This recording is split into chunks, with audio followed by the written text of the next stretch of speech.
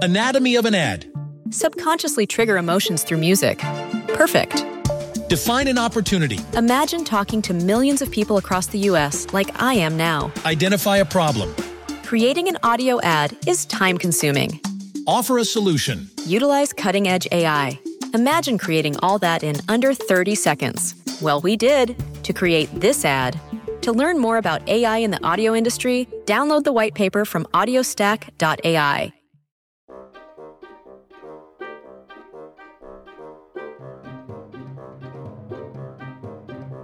Welcome to Screen Talk, IndieWire's weekly podcast. I'm Eric Cohn, the deputy editor and chief critic, joined as always by our editor-at-large, Ann Thompson, freshly back from Morelia, the film festival in Mexico, and we'll talk about that in a little bit. But first I want to get into some news that came out this morning that I kind of sort of had a role to play in, which was the voting date for the New York Film Critics Circle and why that matters in award season. I obviously, as a member of this group, really enjoy the prospects of getting a bunch of critics together to determine what the best films of the year are, and there are some intricacies to that we'll continue to discuss as the year goes on. But just knowing the date in which we'll vote and anticipating what that means is going to tell us something about this season as a whole and how critics end up playing a role in it. Wouldn't you say, Anne?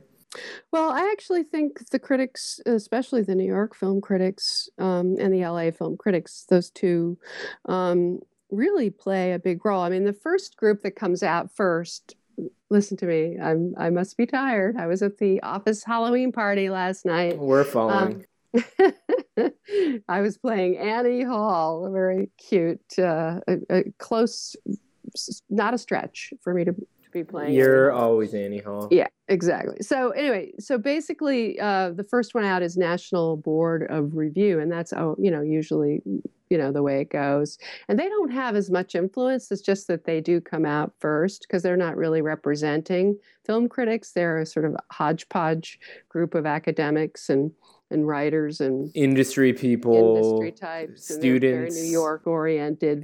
Sony Pictures Classics always works their wiles on them. Also Weinstein Co. It's worth noting we did at one point or another, New York Film Critics Circle voted earlier. This year we're not. I don't know if it really matters. Well, you've been around the same date for about 5 years, and I think it's still too early. You kind of moved it up a while ago. Oh, and critics hate this. I mean, they hate voting. So, it's sort of like right after Thanksgiving, we're scrambling to see, are we going to see this or that or the other thing before we vote? And, nobody gets to see everything they want to unless... So did you say that The Wolf of Wall Street literally screened the day before the awards vote last time? That's right. It was 3 years ago? Yeah. I mean, it was really down to the wire and not everybody made that screening. So, it's a tricky situation. And I think you all missed Star Wars. Yeah, Star Wars just did not screen for consideration. Yeah. So basically, the one that looks like it could be risky, and maybe it'll get ready in time, is Martin Scorsese's Silence. And Paramount's being very strange. They're telling you that it's going to screen, and they're telling me that they're nervous about it. I think what's happening is that there is a cut of this movie, a complete version of this movie in some fashion that allowed them to pin a release date to it, has been screening for people who have to work on it, maybe long lead. As far as I can tell, there have been enough screens of this movie where there's word circulating about it, and we're hearing interesting what is things. The word? The word is this is a very talky movie, that it's quite long, that it's not something that's necessarily going to win everyone over, but it's also very accomplished and well acted, and so it's really hard to discern exactly how this thing is going to play. But it's Scorsese, and with Wolf of Wall Street, that was down to the wire. Really didn't know if that tone was going to work for people, and man, it didn't win all the critics awards, but it did play well. It was so late that it really did miss a couple of the early, groups voting. But here's the thing about it. That was a very commercial movie. Of course, it had Scorsese's name on it, but it also had Leonardo DiCaprio, and it was incredibly entertaining. So the risk that they're all taking, and Paramount knows perfectly well, they had to release Selma really late, but they still got that up in time for the AFI Fest. Right. You know, they had a little bit of time, but that was not like an established filmmaker that everybody knew, major stars that everybody recognized. That was a long haul to get Selma where it needed to go. And even it then, actually got a Best Picture nomination. Yeah, but I remember that AFI screening, they were trying to get people not to review out of it because they didn't even have credits on it yet. That's it was right. Exactly. wet from the lab. I mean, it's crazy what people are scrambling. And Ava DuVernay was working on it. That's the thing. I mean, she was rushing to finish it. And so Scorsese is notorious for wanting to fuss and work on his films until the very last possible minute. And this one sounds, from all accounts, you know, set in period Japan, very serious, a drama. You know, you've got Andrew Garfield and Liam Neeson and Adam Driver, who are not, I mean, they're known stars, but they're not necessarily going to pull everybody into a serious drama. It needs help. It needs promotion. It needs tender, loving care to get where it needs to go. Although there are so many different ingredients there that could end up being players. I mean, Andrew Garfield, who's also in Hacksaw Ridge, opening next week. And he's very good in it. I think he could get nominated for that. There's something to consider there, too. I mean, it's kind of this actor on the rise. Could this be his big moment? I mean, there are things about Silence where even if it's not the pivotal movie of the fall, it could still be a considerable player. So they should be screening it if they can. I mean, and critics love to get behind somebody like Scorsese. I mean, this is not just about New York Film Critics Circle. It's about the cycle of critics voting. And that was another piece of this equation that I was sort of hinting at, which is after we vote, you got Boston film critics, you got LA film critics, Chicago. There's sort of this network, and it just keeps expanding. And it's a little bit like a snowball is what happens, is that you start to hear the same movies. And other people, I remember Mike Nichols being on Charlie Rose bitterly complaining about this, because what starts to happen is that if the same names just keep repeating them, if you guys decided, for example, Natalie Portman is Best Actress of the Year, and then LA does Natalie Portman, and then Chicago does that. I mean, I'm saying it's not going to be her. It could be Emma Stone. It could be Annette Bening. It could be Kate Beckinsale, for all we know, but the accumulation, and then if everybody splits and does different things, it's more of a horse race. But when that thing happens where one person keeps repeating, it starts to become inevitable, like Helen Mirren in The Queen or whatever. But there can also be some neat surprises that affect things. I mean, I remember when we got Marion Cotillard for the Dardenne brothers film, 2 Days, One Night. That was not something that a lot of people were chattering about. And she got a nomination in the end. Yeah, exactly. And I'm not saying that was because of the New York Film Critics Circle, but impact. It can't what hurt. It does is it makes it, what it really does, this is its most important function, is that it puts all those names and all those films on the pile, on the list of things that have to be seen. That's really what it does.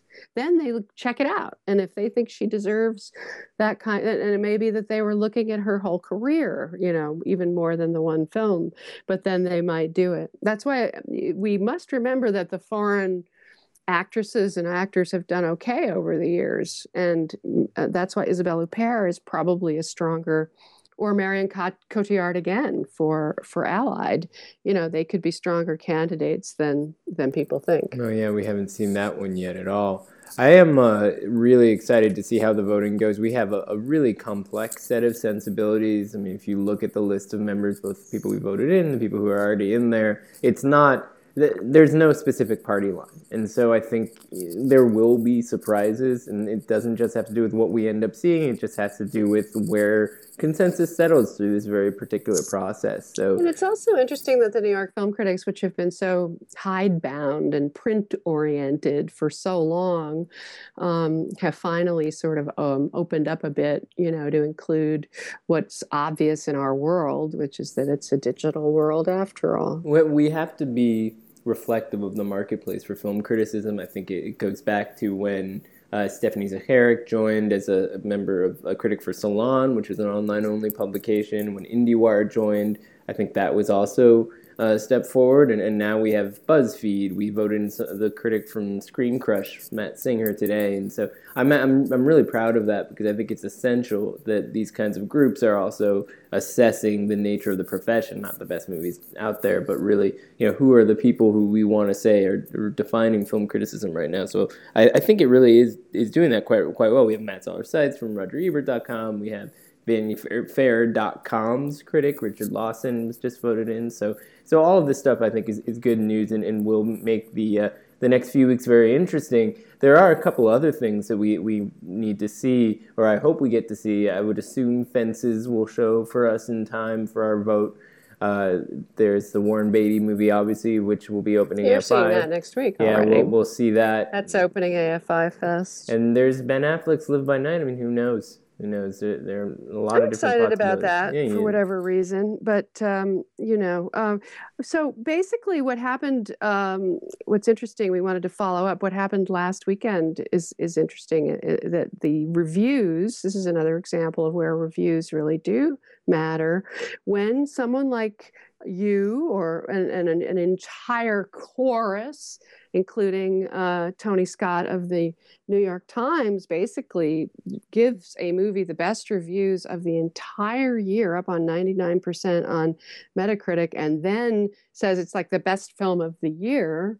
Literally, that's what is Moonlight the best film of the year? So that yielded an almost record-breaking box office, the best numbers since The Revenant. Well, let's be clear. This was on 3 screens. It was a massive, limited release, very right? limited. So it was a per-screen average of something like $100,000, which is very high these days. Incredible. Very hard to come by. You can't get much higher than that with those screens. I mean, essentially, it just kept selling out. It's that they sold out everything, right? Yeah, and they're expanding to a bunch more cities. But it already, I mean, I saw Chris Rock tweeted Barry Jenkins for president. I mean, there is a kind of movement around this movie, which it seemed like this was a possibility, but we did go over why there are some challenges here. I mean, not hugely star-driven, kind of humorless, very arty, but it's dealing with a world that doesn't usually get that kind of treatment. So there's something there. It's beautifully done. I mean, there was a story that our one of our crafts writers, Chris O'Falt, wrote about Moonlight and the cinematography, and there was a great deal of loving care brought to how they shot this, and I think it will be. I think it's accessible. I just don't think it's a question of this movie being too arcane or arty for people. I think it has an enormous emotional impact that's universal, it seems. Well, and the way that you position it is essentially the spotlight slot, that kind of little indie that could of sorts, although in this case it's very different. I would say it's more like Room. If you think about Spotlight, even though it wasn't glitzy in a Hollywood way and was very rigorous about telling the story in a very naturalistic, reported way, it was still accessible narratively, and there were recognizable actors that we all remember. This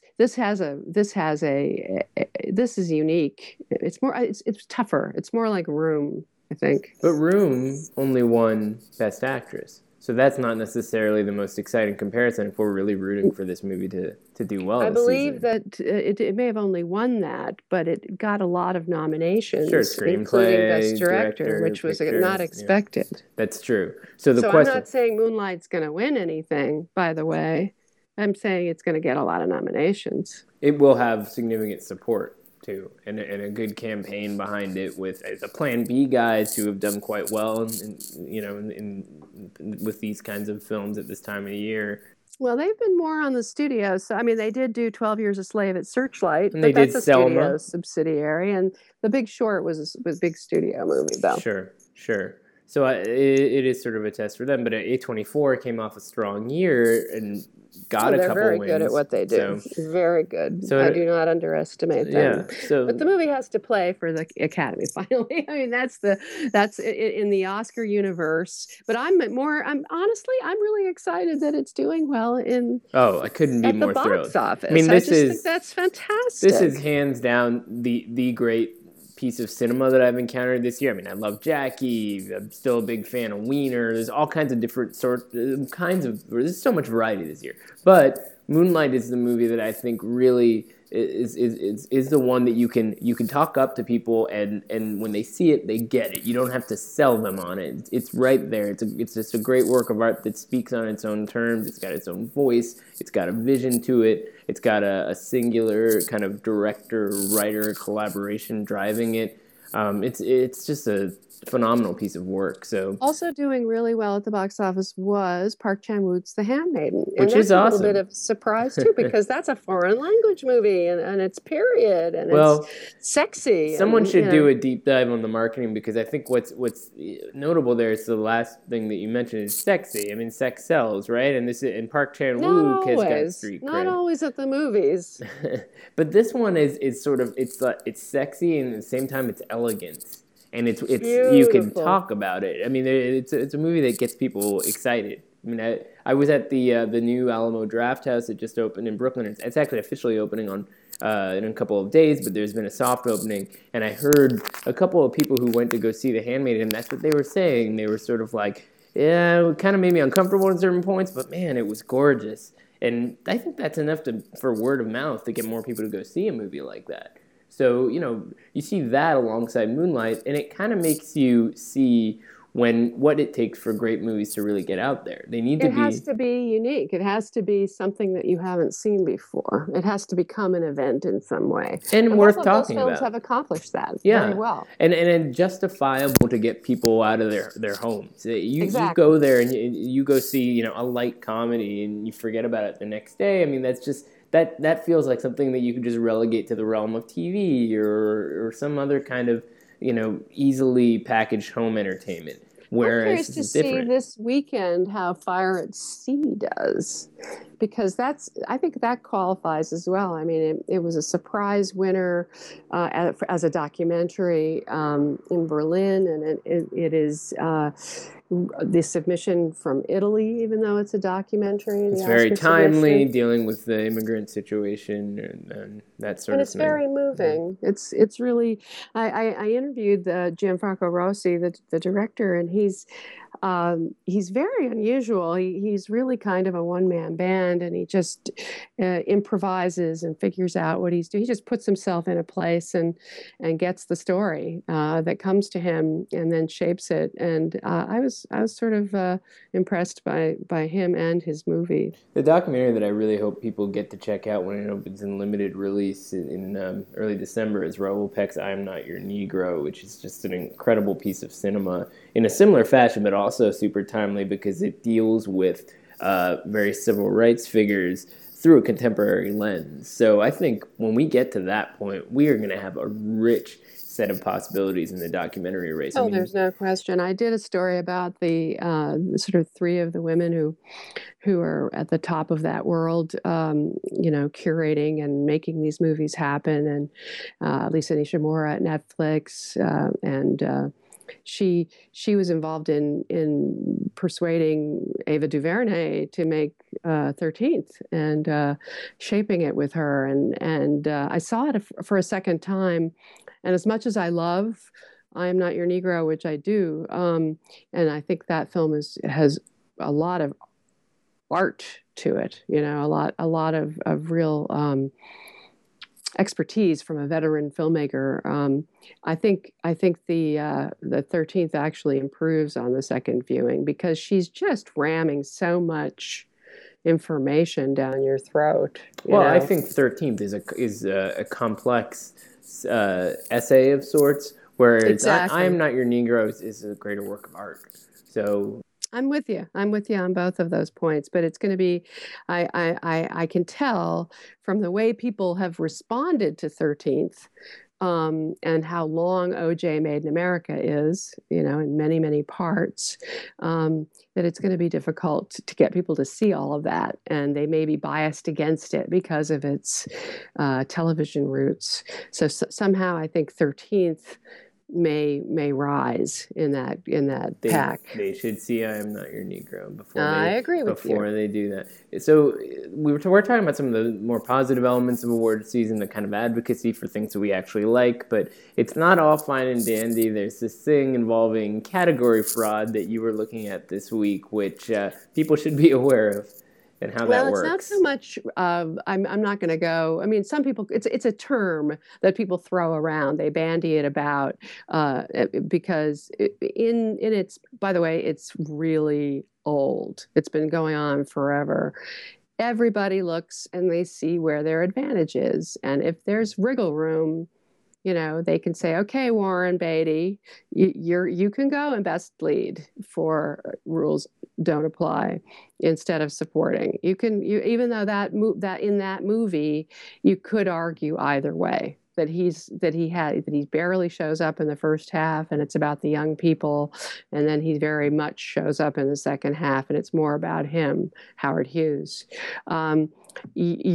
I'm very curious to hear what you think of this movie.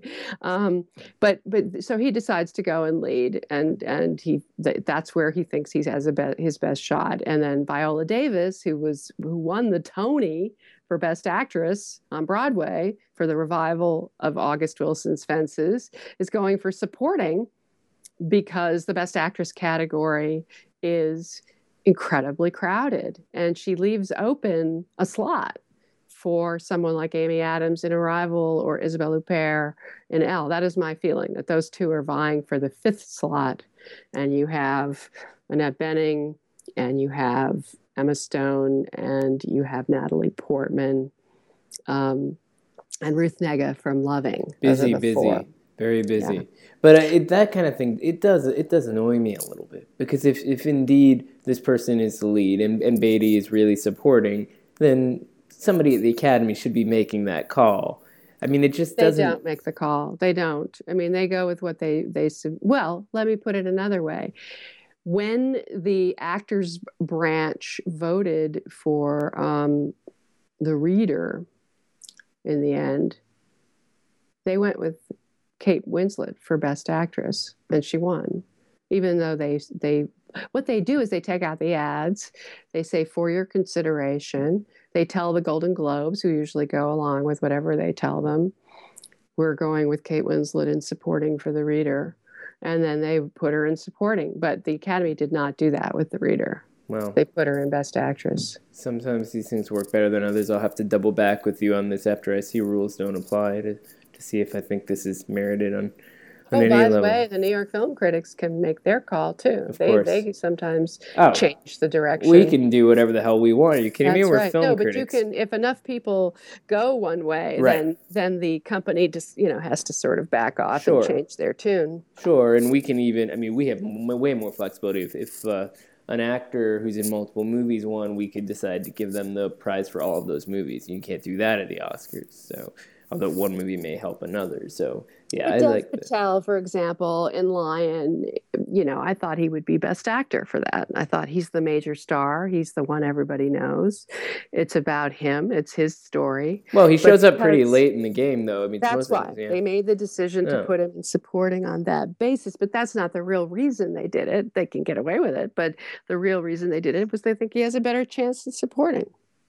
So let's get away from Oscars for a little bit, because sometimes we do have good excuses to do that, even at this time of the year. And with Halloween coming up this weekend, we're in Halloween mode. Obviously, you just came away from your party. We didn't get one, but I'll figure out a costume last minute anyway, as I usually do. Horror movies are always, I am always talking about horror movies. I go to genre festivals. I track these things. A lot of my friends are into these kinds of movies. It's definitely my sensibilities in some ways, but it's a maligned genre in other ways, in the sense that it tends to be treated as disposable and not as complex. You don't. Well, it's based on what the fact that Hollywood just chases those dollars and puts a lot of crap into the marketplace, and a lot of people associate it with a kind of B genre, low budget, hack filmmaking. It's the association that I think bugs me, because if you actually look at the details, there's some really fascinating horror filmmakers today, but we don't talk about them. Much in the same way that there are great comedy directors working today, we don't talk about it in these terms. I mean, Conjuring 2 was too long, but I thought it was fascinating in the sense that it actually tried to be a kind of British kitchen sink drama that just so happened to have a haunting. I mean, it was really ambitious. And apparently the Ouija sequel, which is directed by Mike Flanagan, an interesting filmmaker who did the Blumhouse movie Oculus a few years ago, a terrifying movie. Apparently it's quite good. It's got a strong rating on the aggregating services. And didn't open, though. The Ouija sequel is coming out. So I thought it opened last week. Yeah. So it's not hugely popular, but I mean, people aren't talking about that movie in the same breath as other kinds of things. They're not talking about this the same way they're talking about Moonlight or something like that, which isn't to say it even deserves that, but the genre. What's interesting is that you end up with something like The Witch, which broke out at Sundance, sure, or It Follows, which broke out at Cannes.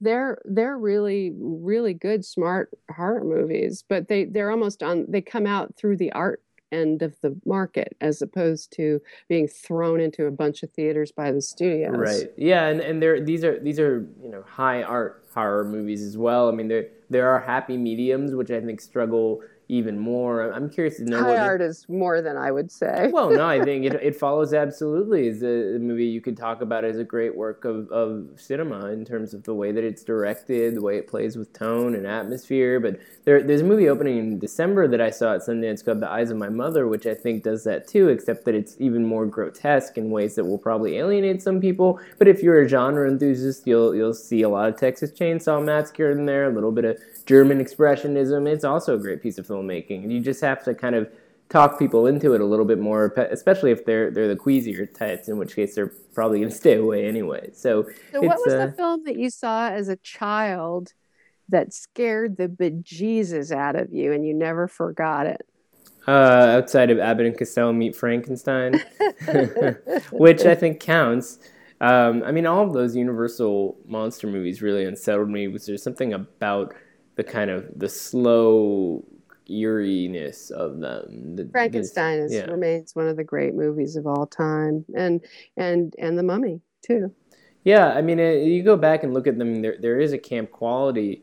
They don't age perfectly, and yet there's something about those movies, as well as the German expressionism films, which I did see as a kid, and some of those images haunted me because there's something about the worlds they draw you into. They're so stark and dreary in a way that doesn't require bloodshed or jump scares. I mean, I'm a big fan of Val Lewton's movies. I think that I Walk with a Zombie. Yeah. That's a good one. A terrific kind of atmospheric dread that really gets under your skin. And Jacques Turner's Cat People is really good. Right, another from that Val Lewton era. The noir period. Exactly, and we need more people kind of tapped into that. I think the more people are aware of the possibilities, the broader possibilities when we say horror, when we use There's that some term. Great Japanese horror too. Sure. I mean, look, Park Chan-wook is a contributor to that world, as Takashi Miike.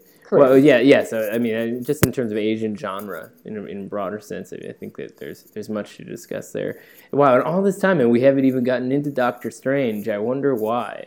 Maybe it's because you went to see Doctor Strange and I didn't, because I went down to the Morelia Film Festival and missed all my opportunities. And every time I got a screening, there was something else up against it. So I really am going to go to the theater and pay my hard-earned bucks to see it. You tell us about it. Well, I won't go into too much detail, but when you go, take some drugs, because the best thing about this movie is that it's got some trippy sequences in it. I mean, that's kind of the essence. It's inspired in sorts, at least visually, by the Doors of Perception, and the 3D works in that sense. The visuals are extraordinary.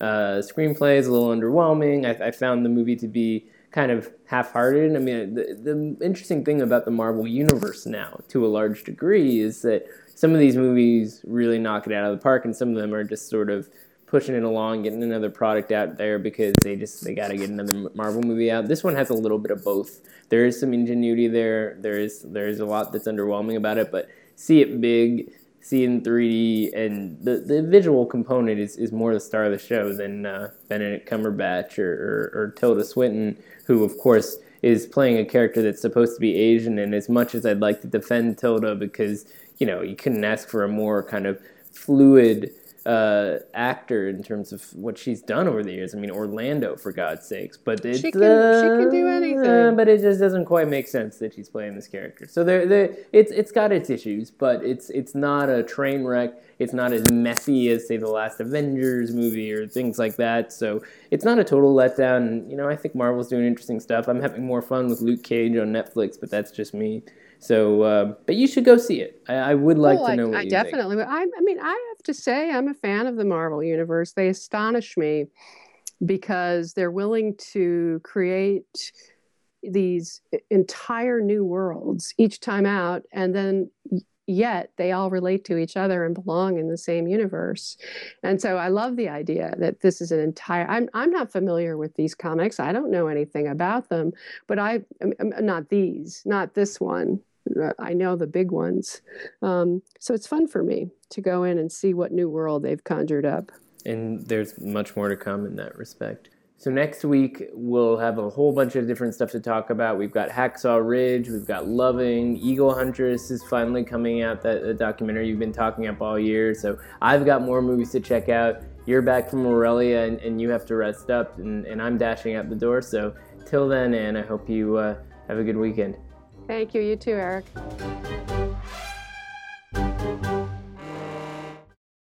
Anatomy of an ad. Subconsciously trigger emotions through music. Perfect. Define an opportunity. Imagine talking to millions of people across the U.S. like I am now. Identify a problem. Creating an audio ad is time-consuming. Offer a solution. Utilize cutting-edge AI. Imagine creating all that in under 30 seconds. Well, we did to create this ad. To learn more about AI in the audio industry, download the white paper from audiostack.ai.